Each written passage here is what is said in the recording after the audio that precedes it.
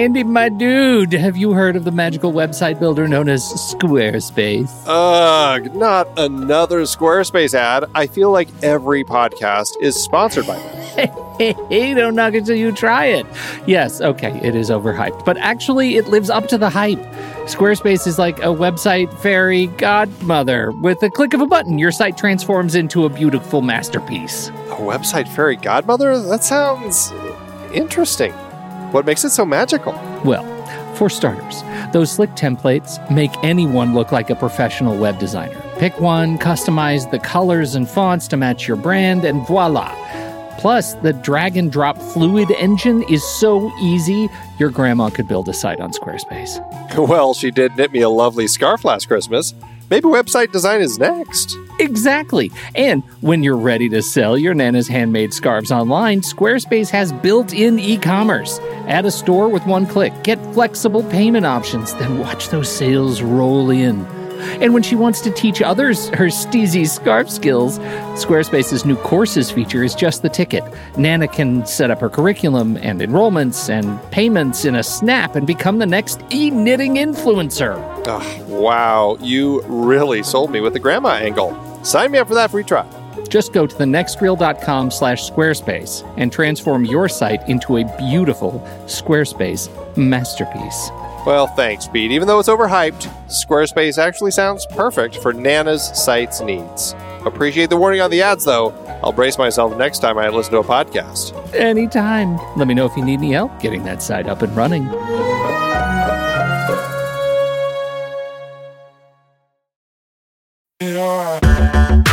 Andy, can you believe we've almost hit 700 episodes of The Next Reel? I know, it's crazy. And with all the other episodes in our family of podcasts, we are well over 1,200 episodes of movie conversation. It's really pretty amazing that we've gotten to have these in-depth movie chats every week for over a decade now. And we couldn't have done it without our loyal community of film fans. Their support over the years has meant so much. For sure.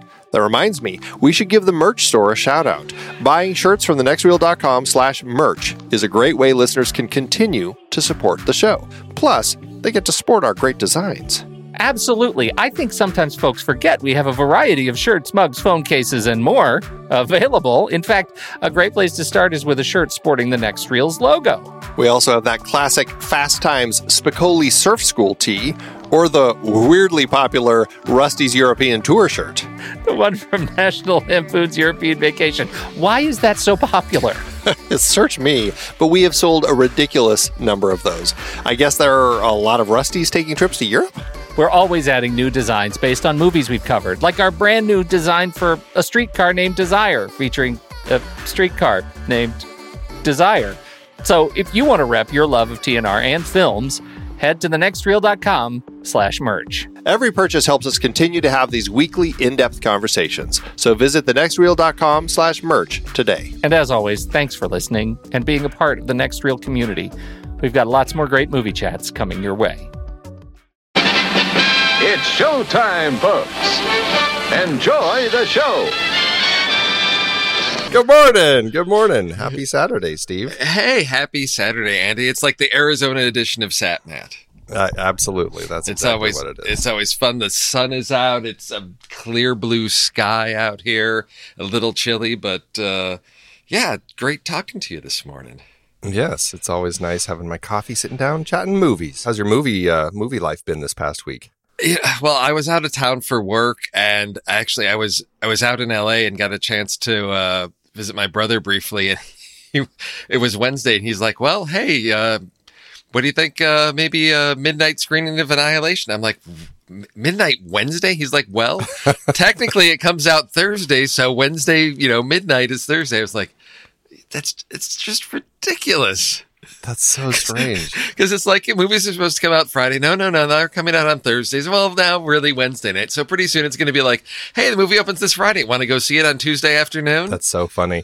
It's looking at all the movies from the past as I'm like finding all the box office information. I do find a lot of movies open just strange days of the week. I'm like, God, maybe it was a thing. And this Friday thing is something that started, I don't know, like the 70s or something.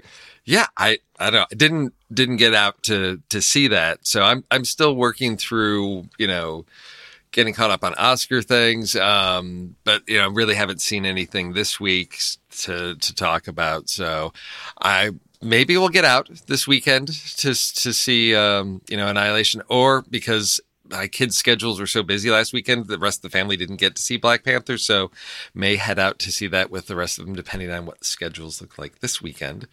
Nice.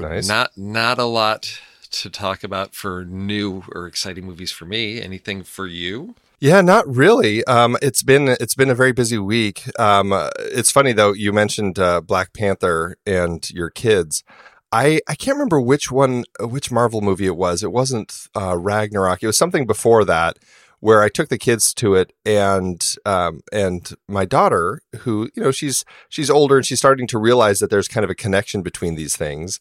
She asked some questions about something that happened in one of these Marvel movies. I'm like, oh, that's a reference to this thing that happened a while ago in one of the other movies. And she's like, how many are there, and why haven't you shown them all to us? Oh no! So now I'm like, oh, okay. So they didn't go see Ragnarok with me. They didn't see Black Panther with me, because my daughter's at this point now where she's just like, unless she sees like the whole thing, she feels like she's missing something. And I'm like, oh, that's like 18 movies I have to sit with you and watch now. So you go back. Then you start. Do you start with the Hulk? Yeah, I think we go. I think it's Iron Man and then the Incredible Hulk. Yeah, yeah. So you got to go way back to. Wow. Okay. Well, yeah. See you on the other side of that one. Yeah, right. It's going to be a couple years. We'll be well into the third version or third. No, that's a summer binge. You just knock out a couple a day. Well, and that's funny. My wife was the same way about the X-Men movies at first, because she was like, well, wait a second, there's like, are there some like comic books I should read? Before like, she was getting and I was like, into it. well, there's 50 years of comic books. Yeah. Good luck. No, she's like, isn't there like one place I can find just like, sort of like the summary of like, who are the, and I was like, there's so, that's where we started getting into like, that's what Wikipedia's for. Yeah. But even that, you have like all the different storylines and reboots and different universes. And it's like that. You just have to start in with, this is where it's this movie, and know that a good movie will get you everything that you need to know. And you don't need all the back material, from other sources. A good story will drop you right in, and you'll feel oriented and know exactly what's going on, or you should. Right. Yeah. And I can certainly see that as far as like jumping into the superhero movies, that they have to establish the universe for you in context of the film. You don't necessarily need to have pulled in a bunch of other material. If you have that in your head already, then sure, it's great. But, I think Marvel and DC, I think both of them have done a pretty good job of kind of building their universe within the film and establishing that. So you don't necessarily need to go back to the comics. But it is interesting, though. You found an interesting article, though, now that we're talking comic books, about the Marvel DC comparison, though. Yeah, it was. I have struggled with, because I watched Suicide Squad again. I just okay. So I forgot to mention. Well, I mentioned, I guess, because I told JJ about it on Trailer Rewind. is I did get to see I, Tonya, which I think all biopics should be structured like that. It's an amazing film, and so we're looking at Margot Robbie's performance there and thinking about, she had a really solid performance in Suicide Squad. Maybe there's, let me just go back at that again. And oh my gosh, it's a nightmare. It's a disaster. But the thing was, there were some good performances. There were some interesting character pieces to it, which I think is interesting in the context of this article that about Marvel and DC, and Mark Millar, who basically is looking at this. He came out and said, here's what he thinks the issue is. And as being a DC fan, he says that the issue is really that Marvel has sort of a different approach, or the characters allow a different approach to storytelling. It's about the characters, whereas DC, it's really the identity is about their superpower, and Marvel is about the personality. So Matt Murdock and Peter Parker and X-Men, you have these interesting characters that you can tell these stories around. Whereas I think that's what we've seen with DC is like struggling. How do you get into these characters? Yeah, Batman's got his story, but he talks about Green Lantern. Well, here's a guy who's got a ring that allows him to create these 3D things with green plasma and all that. But what's the compelling story? Right. And then the article goes on to point out, well, Wonder Woman's sort of the exception. I think, yeah, that movie was successful because they did find an interesting story to tell, which was about her, struggle to, she's discovering who she is and what her role is in the world. I think, yeah, that's exactly it.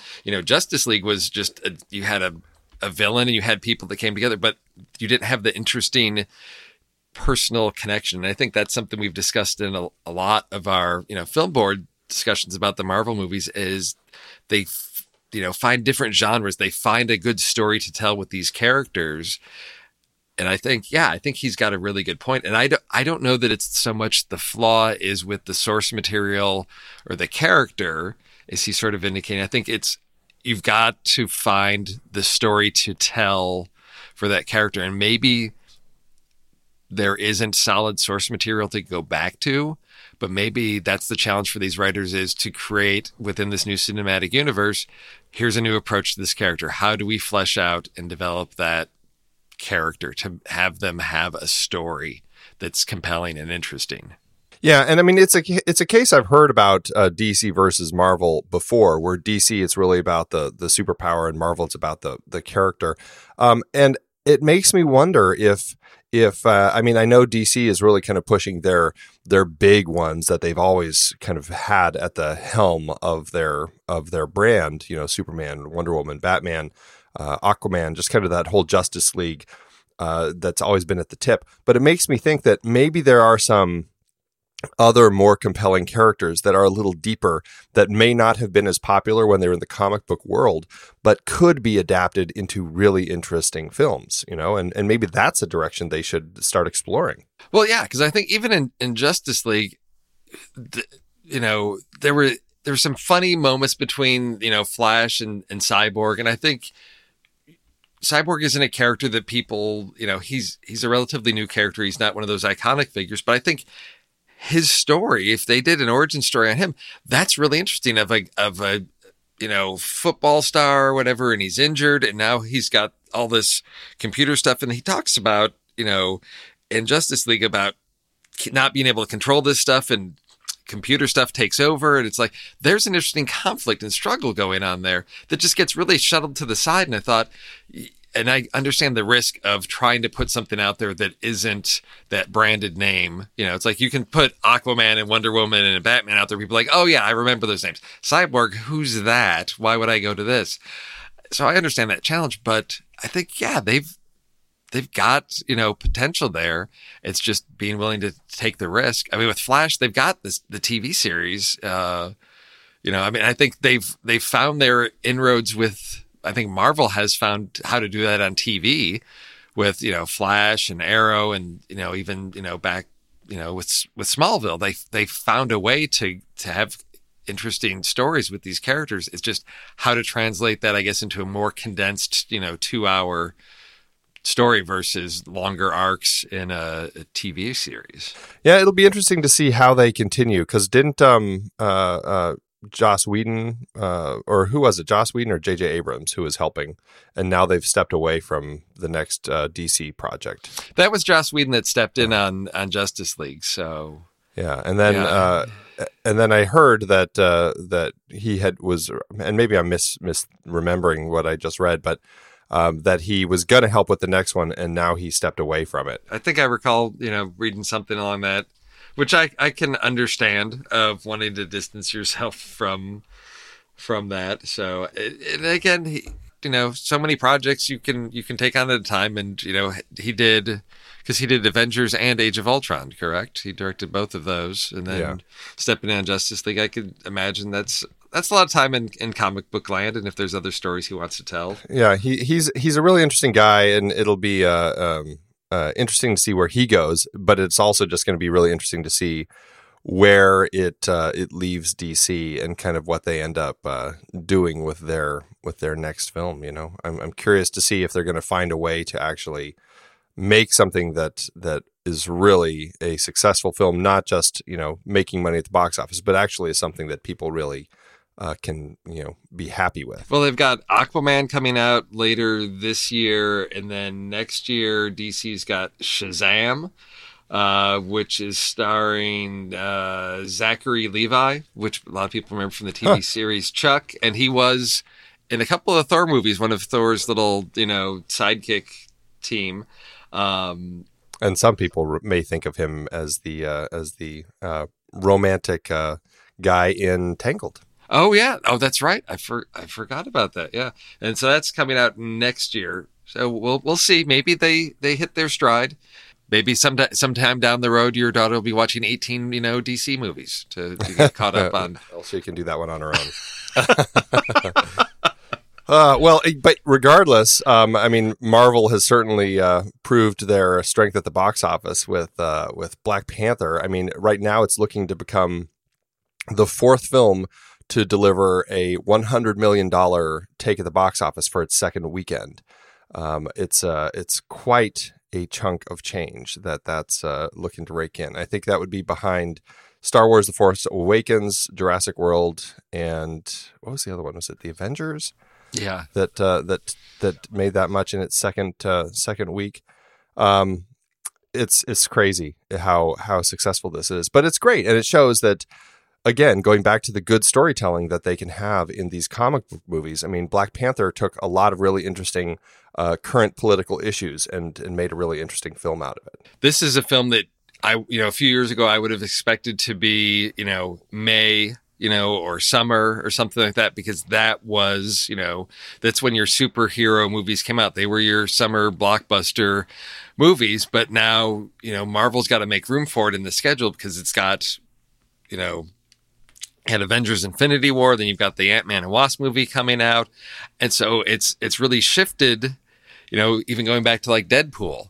You know, February is a place where you can put these movies and audiences go and find them. It's, I guess now we've transitioned to people go to the movies year round, not just during the summer or not just during the holidays. It's now an activity people can do anytime during the year. And to have a movie hit a box office record, you know, in February, which would, you know, as I said, you know, years ago, it'd be like, oh yeah, that's when bad movies just get dumped because people aren't going. And it's showing that you put a good movie out there, no matter when it is, the audience shows up. It makes me happy to see. But yeah, we'll see. We'll see how well it does this weekend. And then Game Night and Annihilation are both opening. So we'll see how well they do. I think Game Night's expected to come in second at the box office. And Annihilation, I don't know if they're tracking that to come in third. But, you know, I don't know. I guess we'll find out if it's going to be Peter Rabbit still, which has been doing really well, or Annihilation. But yeah, I guess we'll find out. Yeah, well, we'll see if the what was it? Is it the food allergy boycott of Peter Rabbit has an impact on their box office? And then, Annihilation. I think that one. I don't expect a lot of that because I think it's a limited it's a limited audience, and what I've heard is it's a really challenging film. It's going to make you think, and when you've got something like. See, I did it again. Whenever you say Game Night, I always think of that Will Ferrell, Amy Poehler one where they're running the casino out of their house. Did it again. And I'm like, it was like, oh yeah, light comedy. Of course. And it's like, no, Game Night is not that. This is the darker one that's where it's like, it's a really dark comedy. Yeah. Yeah. It's like, the Game, right? Where it's Jason like, Bateman. Jason Bateman. Friends, and where it's like, oh yeah, hey, we're going to do a little murder mystery party. And then things really go. Then it turns into real murder, but they don't know it. Yeah. Right. Yeah. Well, I guess that's got some darkly comic elements. It's just not Will Ferrell, Amy Poehler type of comedy. So it's getting good reviews. So okay, if I can get out to see two movies this weekend, it will be Game Night and Annihilation. So I guess we'll just put it there. I want to see them both quite a bit. Okay. Well, let's talk trailers, buddy. What's okay. Why don't you kick it off? What's your trailer? What is my trailer? I came up with an interesting trailer. So this is a comedy This is called Birthmarked. It comes out March 30th, and this is a story of two scientists that sort of take on the nature versus nurture challenge by deciding to raise their child and two other young infants they adopt contrary to their sort of family history. So as scientists, they're going to raise their child as an artist, and they find two other children, and one that they're going to raise, the girl they're going to raise to be very smart because apparently her family are not that bright. And then there's the other family that's very angry and violent. They're going to raise that child as a pacifist. And it just looks like so much fun. And I think, appeals to me because of being a parent, of your best intentions and how things can go horribly wrong and backfire, and you question your choices as a parent. But this has got Toni Collette and Matthew Good as the parents, and this just looks like so much fun. I laughed out loud several times watching this trailer, and I thought this is the fresh type of comedy that I really enjoy. It seems smart. It has, yes, some of it looks like slapstick elements, but it's just done in such a smart way. It's something I'm really looking forward to. Yeah, absolutely. It had just a great comedy with it. Michael Smiley as kind of the doctor who's like giving them the kids to raise and everything. He's just got one of those faces that works really well in a comedy like this. It just looks like something that's going to be a lot of fun. And the cast looks great. And the humor with these kids, I mean, it's very funny. And like you said, as a parent, you're always questioning how you're raising them and if you're doing it right.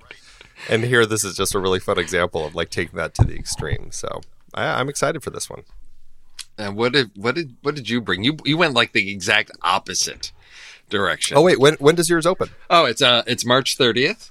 And okay, so so the director and writer, I had not recognized these names. This looks like first like feature film director Emmanuel Haas Dismaris. I don't know. And writer That's as good a guess as I could have done. And writer Mark Tulin. And it looks like they've worked together on some shorts before, so it looks like a team that they've got some experience working together, which so I'm interested to see how well this comes together. I'm excited about sort of first timers like this because I think they sometimes don't know what they don't know, and they're willing to push into new directions and with comedy.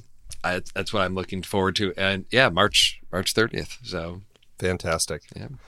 Well, yeah, I'm excited for that one. I'm excited for mine too. Mine looks like a really interesting film that played at Sundance last month, and I never heard about this coming. It's nothing that was on my radar at all.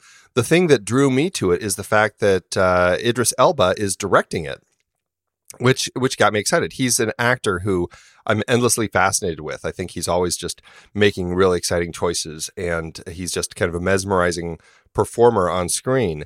And here he is taking this novel, the novel written by a Jamaican writer, and making a film out of it, adapting it for the screen. It's a British crime film called Yardie that, like I said, it just played at Sundance. And the story of this is it starts off in Jamaica in the 70s. This young boy witnesses his brother getting assassinated, and then this like Jamaican Don, I guess, kind of gives him a home, a place to live, and then once he's grown up, this Don sends him on this mission to London. While he's there, he ends up kind of reconnecting with his girlfriend and the daughter that they have, but then kind of all of his life comes catching up with him and crashing down on him. It looks like a really interesting story. The trailer doesn't give you a ton of that. I had to do a little more digging to find out a little bit more of the story. But what the trailer does provide is just a really interesting vibe for the film. It has this just great sense of these characters and this world that they're living in, and the struggle that our protagonist is having, and just kind of his life as he's kind of moving through it.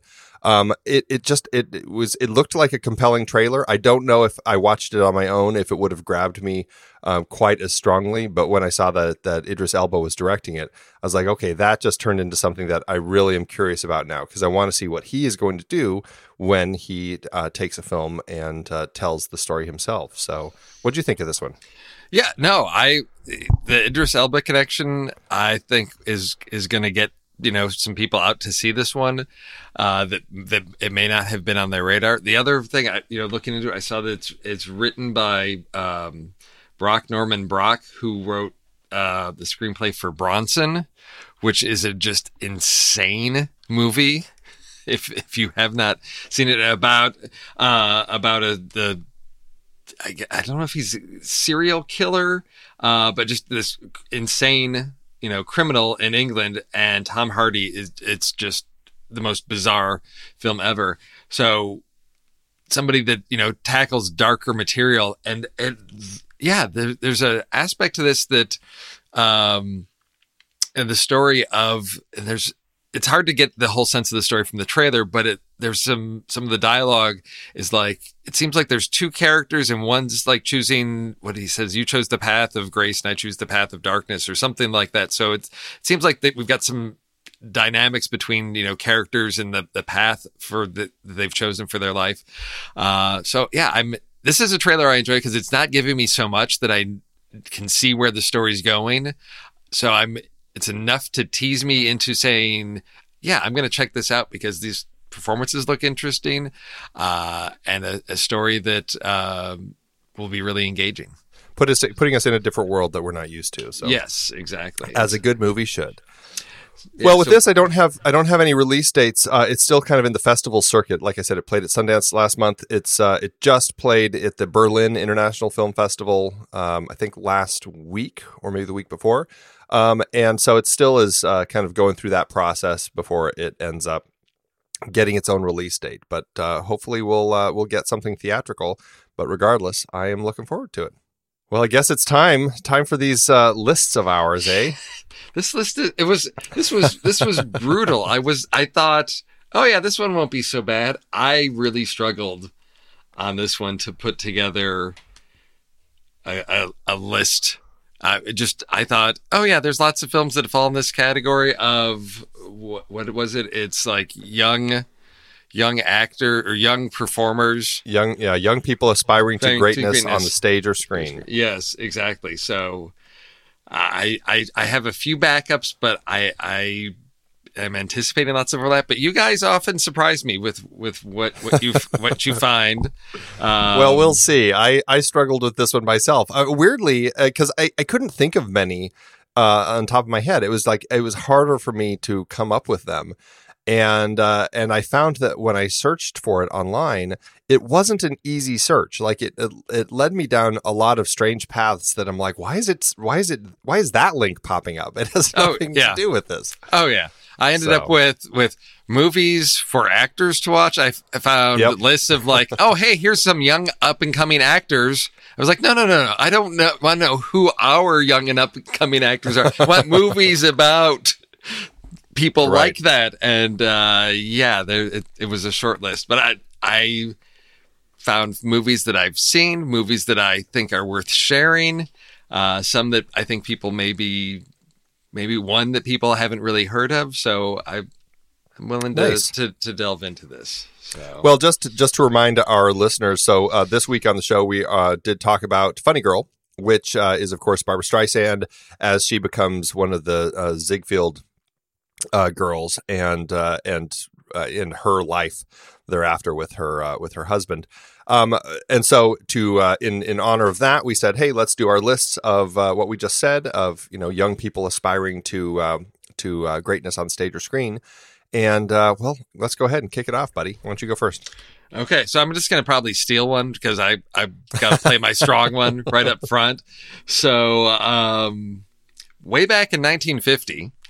There was a movie about an aging star, Margot Channing, and an ambitious young fan that sort of insinuates herself into her life and ultimately, taking over. I'm talking about All About Eve, which I think when you mentioned this category. This is the first thing that leapt to mind.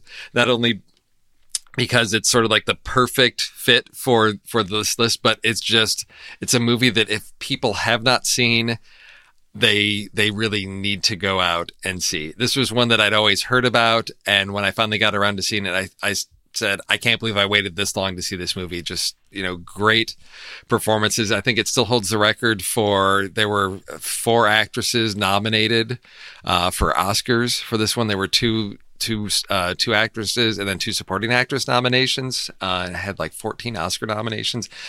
Just amazing film. And I think a story that still that rings true. It just touched into one of those universal themes of the struggle between sort of the master and the mentor, and that transition of power. That's one of my favorites. We have talked about that one on the show, but we'll let it slide. You know what? I'll take that. Yes, I'm breaking the rules on this list. Hear that, Pete? I love it. I am the one breaking the rules on the list this time. Oh, that's just brilliant. I love it. Well, I'm going to go with since we're starting strong, I'm going to kick it off with one of my strong ones because I want to make sure it doesn't get stolen too. And this is about a struggling actor trying to make it in the acting scene in New York, and he just can't get a part, and he's struggling so much that he finally realizes that the way to actually get a part is by dressing as a woman. And I am, of course, talking about the fantastically brilliant film Tootsie. Dustin Hoffman is just fantastic in the role as Dorothy. Dorothy Michaels, as he says so wonderfully. He is brilliant in the role. He of course becomes a huge star, and it creates major conflict in his life as he falls in love with his leading lady, and meanwhile kind of steals the role from his female best friend Terry Garr. And it's just such a great movie. I love it so much. And that's my first choice. It's Tootsie. Oh yeah, that was one where I thought if I do all about even Tootsie, that's just there's nothing left. There's nothing left. And I tried to focus on sort of younger, and I thought, well, he's okay. Let me try to create this theme within my list of the really young breaking in, and whereas I saw Tootsie of like struggling actor, and yes, I think. And maybe it's because, I was like 9 years old when Tootsie came out that, Dustin Hoffman, even if he was like a young adult struggling actor, I was like, oh yeah, he's an old guy. So I've tried to think of, like the teen, really young stars. So if you say that makes me feel bad because I always thought he was younger in that role for some reason. But no, I was looking at his age. I'm like, wow, he was like 45. Yes, exactly. But no, holy cow! But it is. I mean, it is a great story of the struggling actor trying to break in and have. I mean, it's just one of those films where it's amazing how well that it holds up over time. Love that one. So for my second pick, I'm the one that's on the fringe. So I went with 2001's Mulholland Drive. Oh, okay. With Naomi Watts is sort of that young, naive actress, trying to make it. And of course, the story has nothing to do with her breaking in to Hollywood. It's David Lynch, and things just go off the rails crazy there. But for me, it's I think one of David Lynch's films that's just really endured, and it's just sort of the epitome of what he does. It's got some incoherent things. It's got that dreamscape quality, but it's just got some really good performances as well. I think it's where sort of everything came together for him. And so I put that out there because I think it's also a great role for Naomi Watts as well. So that's where I am. Really kind of kickstarted her career, as I recall. Yeah, exactly. That's one of those movies that I saw once, and it just stuck with me so strongly. It's a great film, and I need to rewatch it because that to me represented kind of like David Lynch at his best. I really enjoy those sorts of twisty tales that he tells. So, all right. Well, for my second choice, I'm going with I think it's fair. I don't think I'm quite cheating because this is about an actress who is pursuing a career on stage. That being said, it's not acting on stage; it's actually dancing on stage, and it is Darren Aronofsky's 2010 psychological horror film Black Swan, in which the fantastic Natalie Portman is struggling to find the place within herself, kind of the dark place within herself, to really be able to take this lead role in Swan Lake, where she is this transformation into this darker character. And the way that Aronofsky told the story, and the way that Natalie Portman performed it with Vincent Cassel and Mila Kunis, Barbara Hershey, Winona Ryder, really just a brilliant cast. This was one of Aronofsky's just strongest films. I really was drawn to it, and I just thought he did an incredible job. But just watching her struggle to find what she needed inside to actually kind of become this role was really kind of horrifying, leading to what I thought was just one of the most brilliant end moments of a film. It really took me. And so I think it kind of is cheating a little bit, but it is my second choice because I think it kind of works also, and that's Black Swan. No, I think, the whole, struggle of the artist trying to break in, to reach a little higher for that, and what that can do to a person, that transformation. No, I think that fits. I struggle with Aronofsky's films. I'm not a huge fan. I have issues with some of his things, but I think there were some really great performances in this one that are definitely make it, especially Natalie Portman. Just, she's just amazing. All right. So this is one that's, I think, maybe off people's radar, but it's a little bit on the other side of the story, because this is a story of a film star that is coming face to face with an uncomfortable reflection of herself while starring in a revival of the play that launched her career. So we've got an actress who had a career-defining moment as a young actress and is now asked to perform in a revival as now the older woman, and have that young star come in to play the role that she sees as defining who she was. And so I'm talking about 2014's Clouds of Sils Maria, with Juliette Binoche and Kristen Stewart and Chloe Moretz. And this is, I'd heard about it and it just kept showing up on lists and discussions.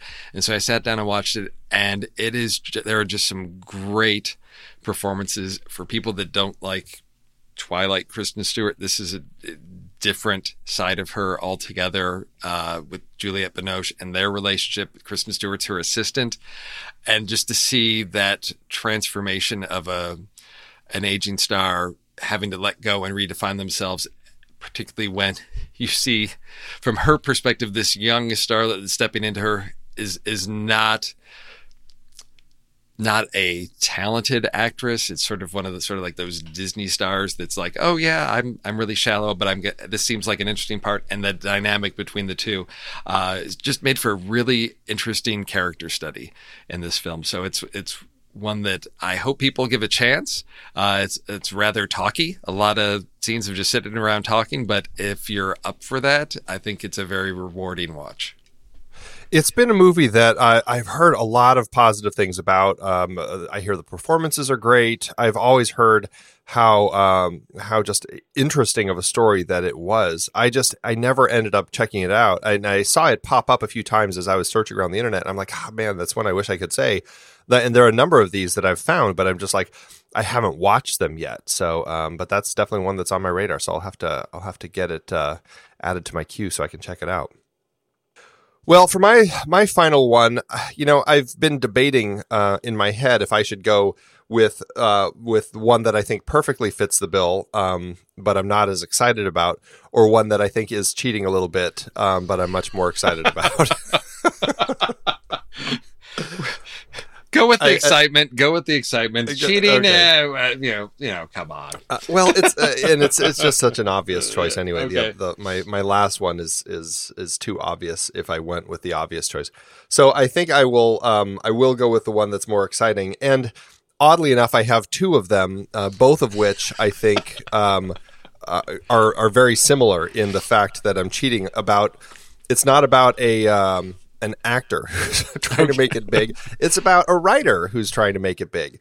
And of the two that I had on my list, the one that I'm actually going to go with, jumping like you all the way back to 1950, I'm going to go with Sunset Boulevard, which is just an absolutely brilliant dark noir about a struggling writer who is kind of ends up in this strange place where he falls in with this aging actress who is a former silent film star.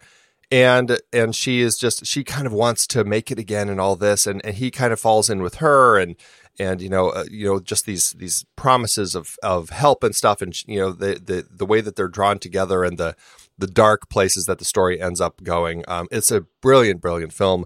And I love seeing it in William Holden as this struggling writer and starting the film off with the shot in the swimming pool underwater as you're looking up at this floating body and he's narrating after he's been dead. I mean, it's a brilliantly dark noir film Billy Wilder directed in 1950. And it is a little bit of a cheat because it is about a writer, but that's my final choice, Sunset Boulevard.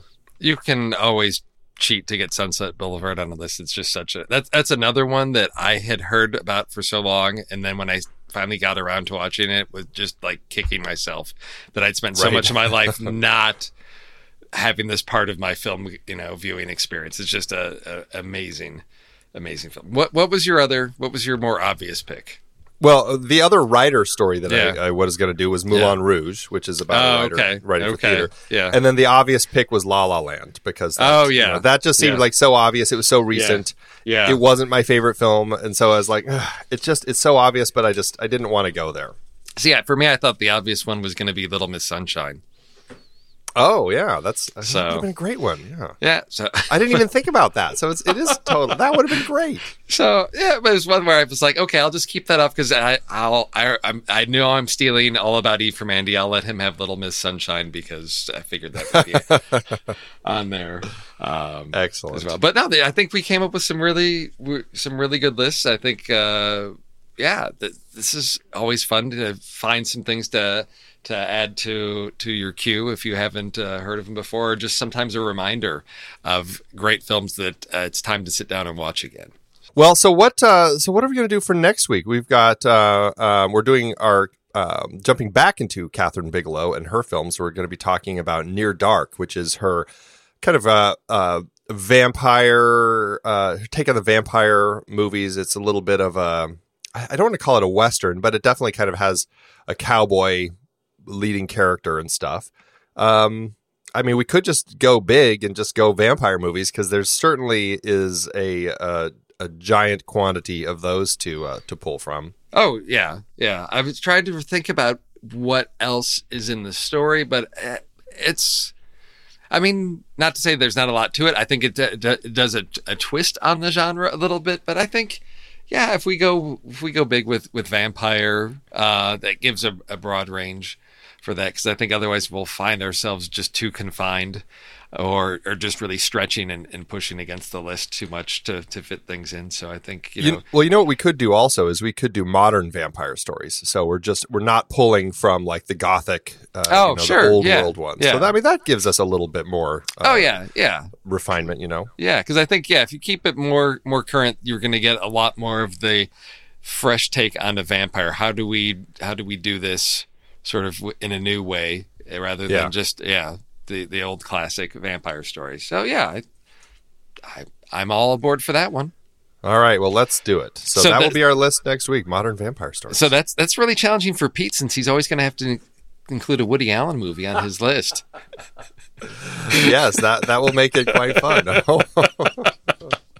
That's one thing that maybe would make me interested to go see a Woody Allen movie again, is to see him do a vampire story.